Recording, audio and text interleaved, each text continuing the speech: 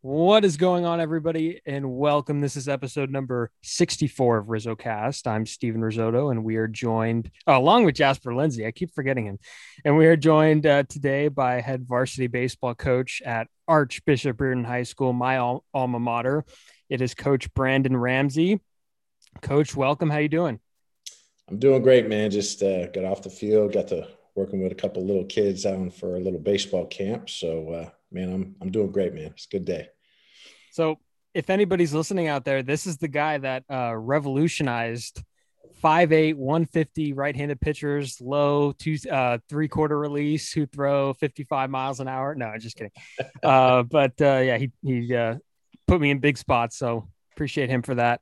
Yeah. But right off the bat, you, along with many coaches in your role, kind of have dealt with players being rusty due to the time off, no travel ball last summer. Was it kind of tough to navigate through the season? Because I know you guys just finished up. Was it tough to navigate through that and have everybody come kind of into the season in shape? Yeah, man. I think we looked at this year when it was all said and done, and we went through tons of rotations and just moving guys around, which was a good thing. We got a lot of kids in this year, which is not kind of the normal routine. But like you said, you got guys who were out of shape, guys whose arms weren't in shape. So I remember early on, kind of the bicep soreness and tired arms. So you had to rotate some pitchers in and out. And ultimately, for these guys, really hadn't seen any of them play that much in the 2 years. We had our season cut short, and then we had a season pretty much washed out. So it's like, it's like two brand new teams coming in, trying to combine them that I haven't really seen. So, yeah, man, there was a lot of things going on. Just trying to get used to some guys, trying to lock down kind of some different rotations and matchups. And at the end of the day, like you said, just tons and touch of rust to knock off too, man. It was quite the year with that for sure. Yeah, and was it strange playing the abbreviated schedule? I mean, especially the teams you'd normally play and with the rust and everything. Yeah, actually, at the end of the day, we ended up getting in 26 games. I think a normal season is 27. We had to jam it up a little bit. Obviously, we were playing 3-game league weeks, kind of back to back to back. So that was challenging.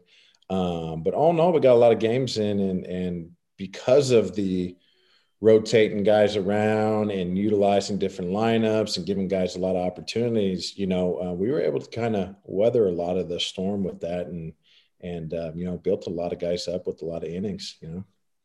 So let's get into you personally here. How did you kind of get involved in baseball, and how did you kind of figure out that it was a passion of yours? Oh man. That's loaded. Yeah, it was just playing ball. Grew up in South City, and just baseball was big, and we played a lot of baseball, and just kind of came up through the ranks. And it was kind of once high school was coming around, I got a friend of mine that was kind of like, "Were you playing baseball?" And I was like, "I'm going to El Camino High School. I'm a South City kid," and they're like, "Oh, you should try out Sarah or whatever," and so I ended up trying it out and just trying to go to the school. I ended up getting accepted there, and my parents thought it was a good thing for me. So got to play at Sarah, played 4 years there, had a decent career there. Um, I played football too, so I kind of had a decision on at the end of the day. Not like I was a big D1 guy, but I had an opportunity to play for JC for either way and kind of pick my career if I wanted to play football or baseball. And baseball, I just loved, man. It was my sport. I felt like it was more challenging. Nothing against football, but it was just more challenging to me. And so I ended up playing at Skyline Junior College. Had some good years there. Won our first championship in like 30 years, and I think it was the last. I don't know if they won one since. And got lucky enough to get a scholarship to go play at Lewis Clark State in Idaho. Played for a Hall of Fame coach out there named Ed Sheff. Ended up transferring out of there after my first year to Lee University in Tennessee, which played for another Hall of Fame coach, David Altop. Biggie is what we called him. And got to play some good baseball, man. Got the college life, kind of got some humble pie served to me. Really got to see what it was like. And then all in all, man, my career was ended in a semi-regional game. We lost. It was over. And came home.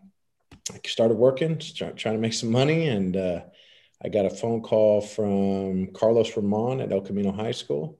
Just like, hey, man, you ever think about coaching? And at the time, I was just like, nah, not really. And he said, sit on it, man. Tell me what you think. And I ended up taking the job at El Camino. And now it's, 15 years later, I've coached high school baseball, junior college baseball, and been blessed enough to be here at Reardon now. So it's been good, man. Yeah, and your guy's been around the game a long time. What were your favorite players growing up? Barry Bonds was my guy, man. Barry Bonds, I was a Giants guy, Giants fan. He was the mecca of baseball. And I just loved watching him play. I appreciated his athleticism, only guy in the 500 club. He's stealing. He was gold gloving. He was hitting bombs. I mean, the guy was legit, the best I've ever seen. And being a Giants fan, I mean, there was just nothing else, you know what I mean? So Barry Bonds was my guy, man. I got a chance to meet him, shake his hand. I was a bat boy for the Giants at one point. And, I got a signed ball up in my room still. And him and Dusty Baker got 2 balls. And, man, he was the guy, though, man. I love him. Definitely my favorite. Yeah, so I mean, you went to high school at kind of a powerhouse for baseball and just sports in general in Sarah. But what are you noticing between the young athletes you see today at Reardon and the athletes you grew up playing with? Well, I mean, that's there's a difference, Sarah gets a lot of talent, they get a lot of guys that are going there to play baseball. I mean, when I played there, I think we had, if I can go down, I think our first baseman went D1, our catcher went D1, our shortstop went D1, our center fielder went to junior college, but that was because of grades. He ended up getting drafted. Our pitcher was playing in AAA. So, I mean, like everyone I played with was going, high level college baseball, pretty much our entire team where, at Reardon, at least where we're at now, we're lucky to get a guy out here or there to play some college. I don't think we have a couple junior college guys or maybe some guys that are going to try and walk on.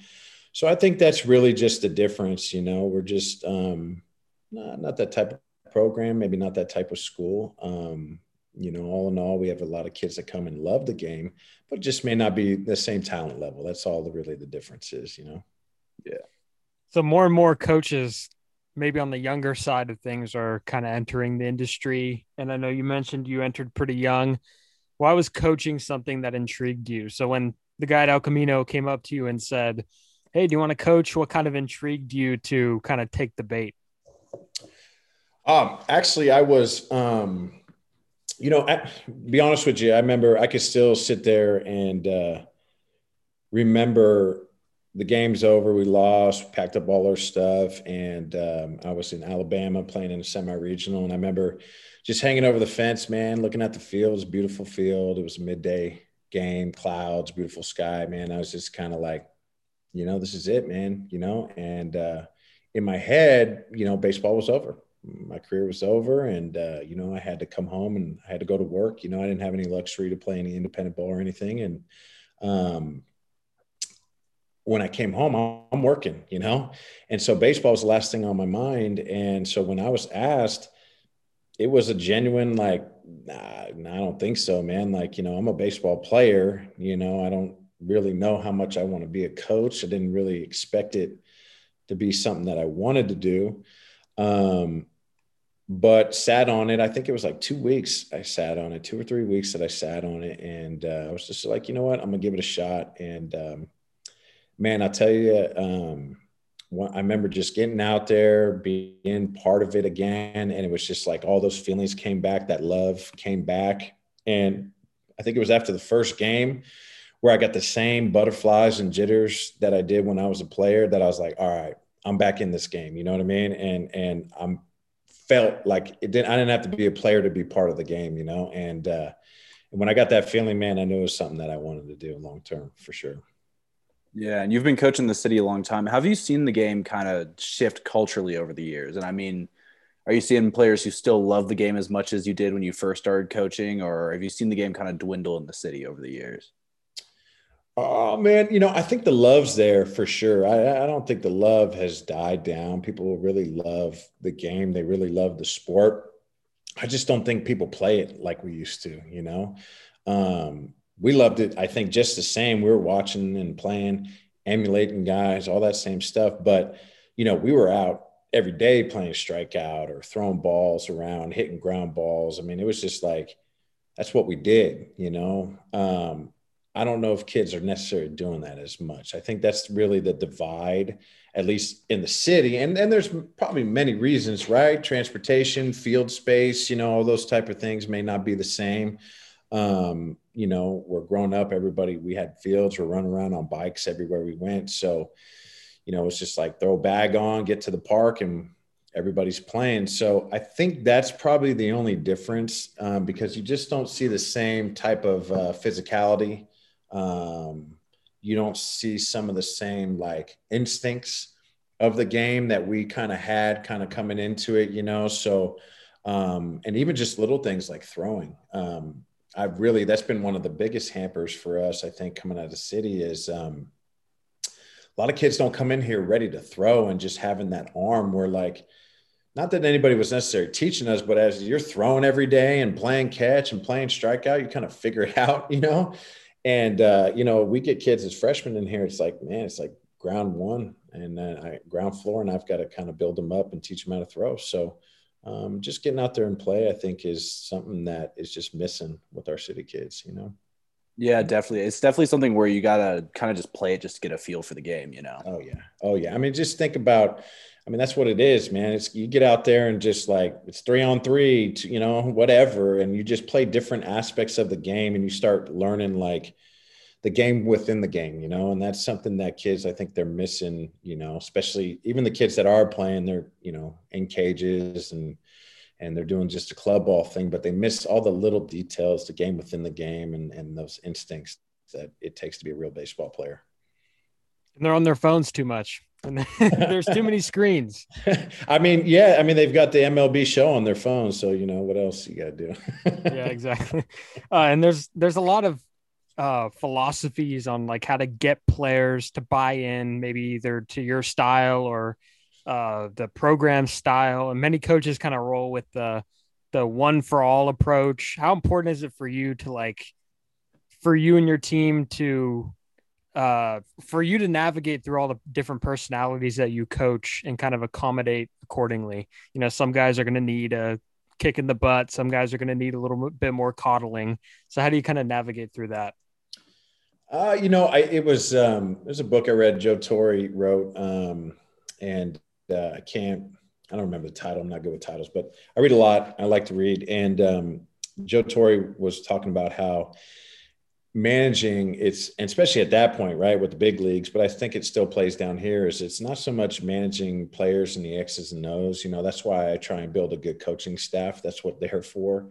My job is to, like you said, get guys to meld, manage egos, manage people, build relationships, because that all helps us mesh together. And I talk to coaches all the time about this, a little secret, the cat's out now, but basically, I tell coaches like, hey, let me be the bad guy.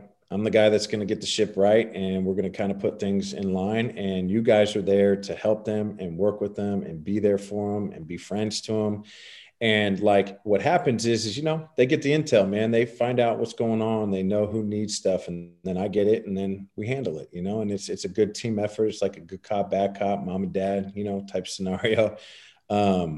But it's a big team effort as a staff to just keep everybody in line and just get people to buy in. And like you said, man, everybody's different, you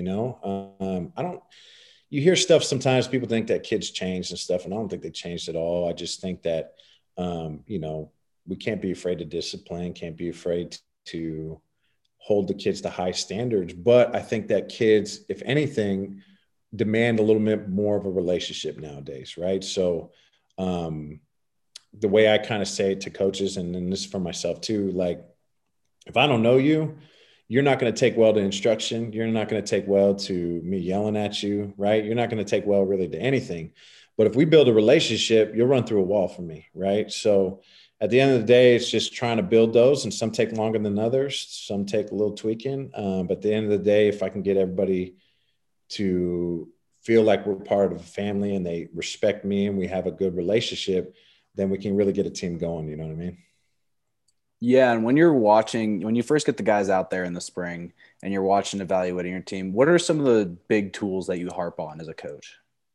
Oh, well, your arm's number one, right? I mean, number one, and like I said, these kids can't even throw, right? So we come in and I've always said throwing is your number one tool, right? Because if you can't throw, I don't really have anywhere to put you, right? I mean, you better be dropping bombs. You better be a big old donkey. Otherwise, I got nowhere to put you, right? So if you can throw, then there's a lot of options for us to kind of get you in, move you around, get some playing time, and teach you the other aspects of the game, right? Arm is a really hard one that if you don't have it, right, it limits you, right? It shrinks you down to maybe left, maybe second, maybe first, right? And then there's some other factors to that. And so when you can throw, man, now we can maybe even pitch you. You can play more positions, right? So it opens the door. And, you know, like we talked about the difference between us and Sarah, right? We have to work rosters in order to be competitive, right? So I need guys to be able to play multiple positions so we can build a team that's, you know, competitive. We don't have guys that walk in and are just catchers or just third basemen. We usually rotate guys around a lot of positions. So if you got that arm, it really helps us out and allows us to kind of, you know, create a more variety of a player for us. Yeah, sticking with just building your roster, how do you kind of evaluate those players who are on the bubble between JV and varsity? You're not sure they're ready for the next step yet, but they're putting out good work and they're showing a lot of heart. Oh man. I think that's a tough one. You know, like I don't like to really send down anybody who's a junior, you know. We usually try and keep them all up. I think the only benefit of ever sending a junior down was if he just really needed the work and would get some innings down there. Or if it was like, if I had a PO, but I really don't get those here either, right? But if I had a PO that could eat some innings down there on JV level, maybe I'd do that. But for the most part, man, we just try and keep them in. You know, I've got a real high loyalty to seniors, you know. So like when I look at my lineup every year, it's like I pencil in seniors almost in every spot. It's their job to lose, and we build the competition, and then we just kind of funnel guys up. But yeah, it's really hard to move guys around like that. It's just not something we do very easily, you know. It's hard. So if one of your guys comes up to you and asks, you know, the steps that he could take to make it at a higher level or the next level, what would you tell him? Now you're talking about to get up to varsity, you're talking about to college. College. Let's go college. Oh, college. Well, I mean, at the end of the day, like everything we're building is trying to build these guys for the next level, right? So, and the only thing that really changes, and this is the way I kind of explain it to them, is baseball is really the same game all the way through your career. And especially once you get to 90-foot bases, right? The game doesn't change. The only thing that does change is the speed of the game, right? And so every level you move up from here on out, right? Pitchers throw harder, pickoffs are faster and nicer, right? Throwdowns are coming down harder. People are running faster. Your outfielders cover way more ground where you used to get a single or a double. Guys are tracking those things down, right? Plays are happening faster, double plays, right? So everything just starts to get faster as you move up the level. So what I really try and harp on our guys is like the skill has to be there first before you can play fast, right? So your fundamentals have to be there first before you can speed things up, right? So really what we're doing is trying to build a lot of the fundamentals and lay a groundwork of fundamentals so that they're not thinking. And then when you're not thinking, you can get faster. You know, that's kind of how we build them, right? Is we want the foundation laid out first so you can speed things up. And that's, you know, that's really what it is, man. It's just building the foundation, building the fundamentals. And you can, if you have the base, you can move up from there, basically. So in high school, there's really not a lot of technology when it comes to, you know, looking at video of a guy, like how it is in pro ball or the big leagues. So a lot of your decisions are made with like the eye test and with your gut. What are some of the strategies? And I don't want you to spill the beans on any secrets here, but what are some of the strategies you use to come up with, you're writing down on a lineup card. How do you come up with the perfect lineup 1 through 9 with guys that you're basically only judging with your eyes? Well, from building our own team, you're talking about building our own lineup. Like, well, I mean, we can go both ways, right? Mm-hmm. So building my guys up, I think there's different philosophies on how to build a lineup. There's a lot of things out there, and I think it changes based on kind of your personnel and what you can do, right? So, we don't have a team that is built with a lot of home run hitters, right? We go and play some of these teams like Sarah, right? Midi and so forth. They got guys down the 7-8 hole that can drop a bomb, right? And we don't necessarily have that, right? I think we had 1 home run this year. Okay. So in order for us to develop and to get runs, we need to do other things, right? So plate discipline is a big one for us, so that we can get on base, get deep in counts, maybe walk, so forth, right? Another thing I like to do is I like to split my outs. Okay. So now the kids know who were the outs, but, I like to maybe put a good hitter, then maybe a guy who's not so much, and then another good hitter, and then maybe not so much, and then another good hitter, and spread it out, because then it gives me opportunities to do some hit and runs, move some guys over with bunting, and play a little bit more of the small ball action to develop our runs. Right. So we've got to be more creative. So our lineup is dictated on that, right? And then other things come into play, right? So I call them log jams. I don't like to put two slow guys behind each other, right? Because then it limits me on the bases. More double plays could happen, right? So you build it out based on your team speed. You build it out on your ability as batters who can handle bats. I mean, everything changes based on your personnel. So, if I had a bunch of boppers, well, then we might go a more traditional lineup, right? If we don't, then we try and spread it out. And it just depends on your personnel, and really you just kind of put them in a place to be successful with what you got, Absolutely. And you coach at one of the few schools in the city that has their own field on campus, but it's also that wind, man. That wind is something else. What goes into like teaching your athletes how that field plays? And once they kind of get a grip of it, do you think it gives you guys an advantage at all? Yeah. I mean, other than, when you get a big lefty up there, it's a short porch, and, Sarah's got like 8 of them. But other than that, no, it's definitely something that we pitch to. We're okay with right-handers trying to pull the ball. So we'll pitch a little bit differently at our place than we might at some other places. Our outfielders are able to cheat in a little bit, knowing that the wind's going to drop and push those balls down. But then they also know how the jet stream plays. So, yeah, I mean, that's our home field advantage for sure. We know how things play. We've kind of got our little sets on how to play those specific areas. So, yeah, it's definitely an advantage. Definitely. So there's a big debate about travel ball and how much usage should be monitored on travel ball teams. Are you a big proponent on travel ball, or do you think that there should be some sort of refreshment period? Like I know I had Coach Jeff on here, and Coach Jeff was saying that there's not a lot of kids playing other sports. There's a lot just sticking to one, and that's baseball.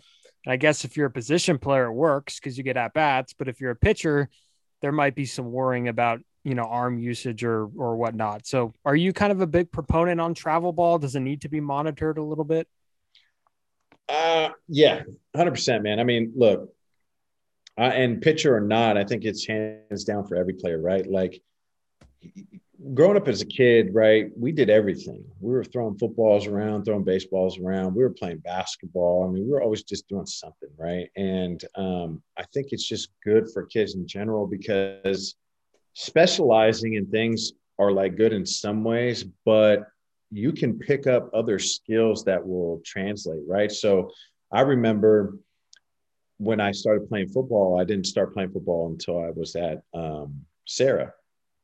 And what happened is I was athletic and I had some natural strength or whatever. But when I got into football, man, it was like I started to really hit a weight room more, right? You don't hit a weight room like that as a baseball player. As a football player, it's like, man, I started building up some massive legs and really starting to see balls go farther. And I picked up another aspect to my game that I didn't necessarily have just doing baseball, right? You may learn more lateral stuff. You may get better with your feet. I mean, you start to cross train. Cross training is something that they do in Olympic guys too, to just not be stuck in the same planes and the same motions. You want to try and switch those things up so your body can have more variety, and it ends up translating to make you a better athlete, right? So I think all in all, it's like play other sports, get stronger, and do what you need to do. And then if you really want to make a decision, I guess you could do it your junior, senior year. But looking back at my year, you got a commitment too, right? So if I played football, I'm gonna play all 4 years because I owe it to my team, I owe it to my brothers. And I think at that point, once you go to college, then make your decision, right? Or it'll pan out. From another sense, I think club ball is terrible because I think it's doing a disservice in two ways, really. Arms, the biggest. I'll come back to that. But really, just like I said, kids are not practicing enough. They just play all the time. And so that's cool, but they don't learn all the ins and outs and the basic skills and the real small details of the game. They kind of miss out on that. They can hit and they can pitch. That's really all they can do, So I think that's not good for them. But from an arm standpoint, hands down, I think that's the number one reason why kids shouldn't play club baseball is because you look at big league players, they play back-to-back games, right? They don't even play doubleheaders really anymore, right? And even then they get breaks. And pitchers are like 5 days rest or whatever rest, right? And these are adults. These are adults doing that. You got kids that are still developing and they're pitching and then playing, and then they're coming right back the next day and they're pitching and playing. And it's just like, it's too much. It really is too much. And if I was a parent, the Pitch Smart USA, I don't know if you guys have seen that stuff. So MLB did a whole study on it and they put this thing out there. And I guess nobody's latching onto it. But, it's like if you throw more than 20 pitches, you need a day of rest. So if I was going to a program as a parent today, if I walked into a place and said, I want my kid to play here, how do you handle the roster? And if they didn't follow Pitch Smart USA, see you later. I'll find another place.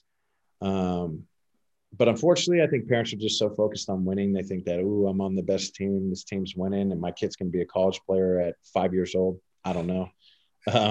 But ultimately, if they're not following the Pitch Smart USA system from the MLB, I think it's a detriment to every single kid out there. So, yeah, I was watching a YouTube video the other day, and these parents were saying that their kid is a reincarnated version of Lou Gehrig.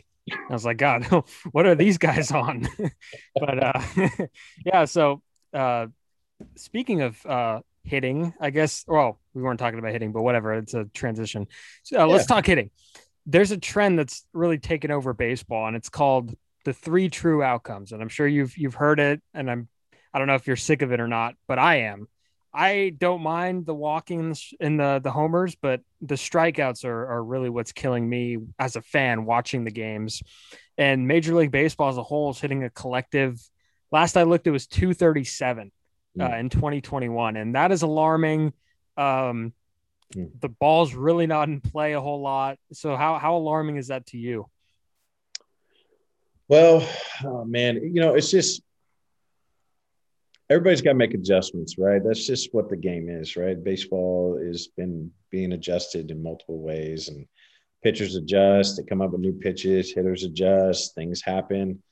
And you just kind of see that adjustment happen through the game. And unfortunately, we're at this point in the game where, home runs are the big deal, I guess. I thought it was going to change kind of once the juice got out of the baseball, like steroids, and I thought it might change, but they juiced the balls or whatever, so they say. And so home runs were still live, and everybody's on this sabermetric hype.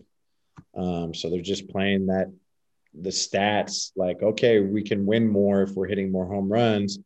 I don't think they really care about the fans. And I mean, if you ask me, I mean, why would you, right? I mean, the games, nobody's getting paid, nobody's keeping their jobs based on keeping the fans in there. I mean, I guess they are your payroll, but right, they're trying to win. and they're going to do whatever the sabermetrics tell them to win. If that's hitting home runs, and it is what it is. I don't like what they're doing to try and help the fan base. So like this whole runner on second base thing and trying to build it up. I don't know, man. It's really hard because these guys are trying to make money. Nobody's going to pay them to hit singles. Everybody's looking to hit home runs. So I kind of think it's just the nature of what they're being asked to do, you know? 2-out hits. We need you back. I agree, man. Hey, look, all day, I wish we would go back to that. I think there's some good stuff in there. You know, if you ask me if they made any change in the game, I would just push the mound back. You know, they've done it before. I think they could do it again. They got all these pitchers that are only throwing 1 or 2 innings anyways and throwing 100 miles per hour. Just push them back a little bit. Probably get more hits, probably get more balls in play, and you don't have to change the game any. And that's something I would, you know, if it was up to me, I'd just push the mound back, forget the pitchers. Offense would probably climb real quick. You know what I mean? Yeah, no, for sure. Do you buy into like the launch angle and exit velocity? Because I don't see a use personally for launch angle, but I feel like exit velocity is pretty useful because, Yeah. I mean, who's not trying to hit the ball hard? And I guess if there's a quantitative number to, I mean, I guess it would get into a guy's head where like they want to beat, 105 miles an hour off the bat, and that could create bad habits. So do you buy into launch angle or exit velocity? I think it depends on the player, depends on the field, depends on where you're at, right? Like I think it does really no good for high school kids, probably college kids, because launch angle all you want is just going to be a fly ball out, right? You're better off hitting a ground ball at that level than you are hitting a fly ball. I think for big boppers and the way the field's dynamics have turned down in the major leagues that, they're just playing the odds, and I get it. But for younger guys who aren't as strong, I think you're better off learning how to hit high line drives. I think it's also nature of the pitchers. We talk with Coach Harlan about this a lot, how they're just not throwing the same pitches that they used to. Everything's hard. So these guys are able to guess a little bit and just kind of get out on their front foot and let it fly. So, maybe if pitchers start throwing more changeups and bringing back some of these real nasty slow stuff, maybe they'll have to change. I don't know, but not for the younger guys. I wouldn't do it. I think it's kind of detrimental to them. Learn how to hit some line drives and get on base, and you'll have a better career and better numbers like that, I think, at least from the lower level. Hayes, with your speed, you should be hitting the ball on the ground. That's what I always think of. Right? Yes. I don't think they were teaching Ricky Henderson that, you know what I mean? Mm-hmm. Yeah, sticking with the comparison between the MLB and the high school level, I mean, we've kind of seen situational hitting kind of become obsolete at the MLB level. And with all your athletes now trying to replicate what they're seeing on TV, how do you go about instilling the value of a high baseball IQ in the field over home runs and big hits? Well, I mean, it's easy on the high school level because if you're not hitting home runs, then you ain't batting really well, and I'll just sit you on the bench, and that's the greatest teacher in the world. You know what I mean? There we go. I mean, it's getting guys to buy into a philosophy anyways. You'll get a guy here or there that thinks they can hit it out of the yard, but failure is the best teacher. So usually what I do is let them fail a little bit. And then once they start to fail, then they start looking for help. And then when they're looking for help, that's where you get your buy-in, you know what I mean? And you're able to basically, hey man, well, let's try this, and then you can get those guys to buy in. But for the most part, everybody else is pretty much, you just got to get them to buy in to team at bats, what matters, right? And the most important thing to me is runs and RBIs, right? I mean, you got to score to win. And that's what makes an offense. So how are you going to do that, right? Well, you need to get runners on base. You need to do jobs to get them in, right? You got to do the little things to get them in. And if you're doing that, you're being successful, right? And I think that's an easy sell for the lower level kids. But, it is hard for sure, but maybe it's because, again, I don't have guys hitting balls out of the park every day that I don't have to have that same conversation, but maybe it'd be different if I was at Sarah and I had 10 guys that can hit it out of the ballpark, right? So I think it comes down to personnel and defining your guys, getting to know your guys, and, getting them to buy into a philosophy that works for you. Yeah, and we talked about small ball earlier and just the ability to bunt. And I remember getting to the college level and just being taken aback by how crazy it was with their focus on bunting. Yeah. I mean, do you try and get your athletes to see the importance of bunting, even though it's kind of one of those things where kids are like, oh, I don't want to bunt. Yeah, ask Riz, man. We definitely do, man. I mean, every offensive day we're bunting too. You know what I mean? We're going to do it both. And it's funny too because I'll tell you what. Even though it's kind of become a lost art again, everybody's just cage rats nowadays, right? Um, you watch a guy. Usually, a good hitter is a good bunter, and it's because a guy that can get in there and just sit down and bunt, right? It's being patient, it's seeing the ball, it's catching the ball, right? Well, the same thing's happening when you're hitting, right? So you got guys that got happy feet and they're scared and they can't get behind the ball and just stay there and bunt. Usually they're the same way when they're hitting too. You know what I mean? So we definitely teach it. It does kind of a two-part purpose for us. One, we obviously have to play small ball, so that helps. But it's a good tool to teach kids how to just read a ball, see a ball, letting it travel. So it does two things for us, getting them to bunt for sure. Yeah, and I know that the slider machine comes out or the cutter, whatever that is, and I mean I don't know what level it's set at, but I mean it's tough. It's not easy, but at the end of the day, bunting is going to help you win games. And Yeah. um, whenever I think of bunting, I always think of if a team would score first in the first inning, you would always say, "Hey, you got to score one. You got to Yep. score one anyways." So Yeah. No matter what. um, Yeah. and bunting's And a diff. it's supposed to be hard. You know what I Mhm. mean? You want it to be hard. I remember playing for Ed Sheff up in Lewis and Clark, man. They used to take these old the green machines, the up and down ones, right? And they used to put them on a 3-foot riser, okay, and then the machine. And then they would have those things humming like 90 at you, right? So it's like the tallest pitcher you ever seen, throwing as hard as he can, and it's coming out of a machine, so it's never going anywhere, right? And they would just tell us, figure out how to hit it, man. Figure out how to hit it, right? That's like the hardest down angle you're ever going to see, and it's nasty, and you got to go up there and do it. So now you go into a game, and these guys are throwing 85 and it's straight, and they're not as tall. It's easy, you know what I mean? So it's meant to be that way. And it just sucks so much to see pitchers go up there and miss, because that's the only thing they do in the cage. I mean, that's like a lot of them, what use is it to even have them up there? Might as well just give them 3 take signs or 2, take signs the whole at bat if they can't bunt. And it just sucks seeing a guy at second base hit a leadoff double, and then the pitcher is the first out of the inning with not getting the bunt down. So Yeah, that's yeah, frustrating. it's definitely alarming for sure. But you're not an Um, American League guy, are you?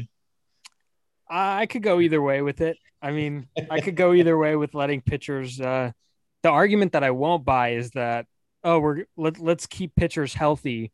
Uh, So let's put the DH in. Like, no, that's stupid. If you can't run 90 feet, then you yeah, shouldn't be an athlete. I mean, that's seriously how it should be. you're right, man. Think about the benefits of guys like Carlos Zambrano or like Oh yeah. Madison Bumgarner, right? I mean, didn't Zach Greinke could hit too, right? So I mean, Hmm. it's dual purpose, man. That's a good thing, makes you better. Why not? And I think Zach Greinke is trying to be. He said that he wants to be the first 10-10 pitcher in baseball history. So 10 steals and 10 homers. I think he's 9-9 right now. But Zach Greinke That's is definitely a awesome. very interesting guy. Um, and when Zach Greinke hits them, he bat flips. So that leads me into my next point. Bat flipping, I guess like 30 years ago would, get your head taken off. And now it's kind of been promoted by actually Major League Baseball and the let the kids play thing. Where do you kind of stand on bat flipping? Is it? I mean, you're obviously not going to say openly, "Hey, go throw at this guy because he bat flipped last inning." But what is kind of the mindset now with bat flipping? Is it part of the game now? Is it still like a little not fun? It's not fun on the receiving end, but where do you stand on the bat flips? Well, I mean, if you let pitchers do some kind of dance after striking you out, maybe it might be, the same, but they don't get to do that, right? So, I guess they get to do pump their fist when they get out of an inning. But I don't know, man. I mean, I think you get away with it now just because you can't throw at anybody anymore. Mm-hmm. You know, I don't think anybody really likes it, but now they're so hard on guys throwing at people with automatic ejections and stuff that I think they just get away with it. And because they get away with it, they get to do what they get to do. I don't care for it really, man. I mean, it's just one home run. I mean, if it's a walk-off or something cool like that, okay. Like, I get it. You won, right? But if you go up there and, you hit a home run and that's all you did, you could still lose that game. So to me, it kind of looks stupid if you're bat flipping like you did something crazy and then you lose the game 2 innings later. It kind of looks stupid to me. So I guess it depends on the situation, maybe or get thrown out at second. Yeah. I mean, so I don't know, man. I think it's a little showboating. And that's one thing I've always liked about baseball is it's kind of a gentleman's game and certain line of respect there. And I think it's something that's carried over for a long, long time. And the traditions, I respect that and I think they should stay. So, I guess it depends. Not my favorite. Yeah. So, I mean, just sticking with this talk of the unwritten rules and traditions, like say you have a kid who hits a 3-0, swings on 3-0, hits a walk-off. Is he running laps the next day? Yeah, he's getting taken out. Well, he walked off, so I guess he's not getting taken out. But oh yeah, because I mean, especially at this level, right? It's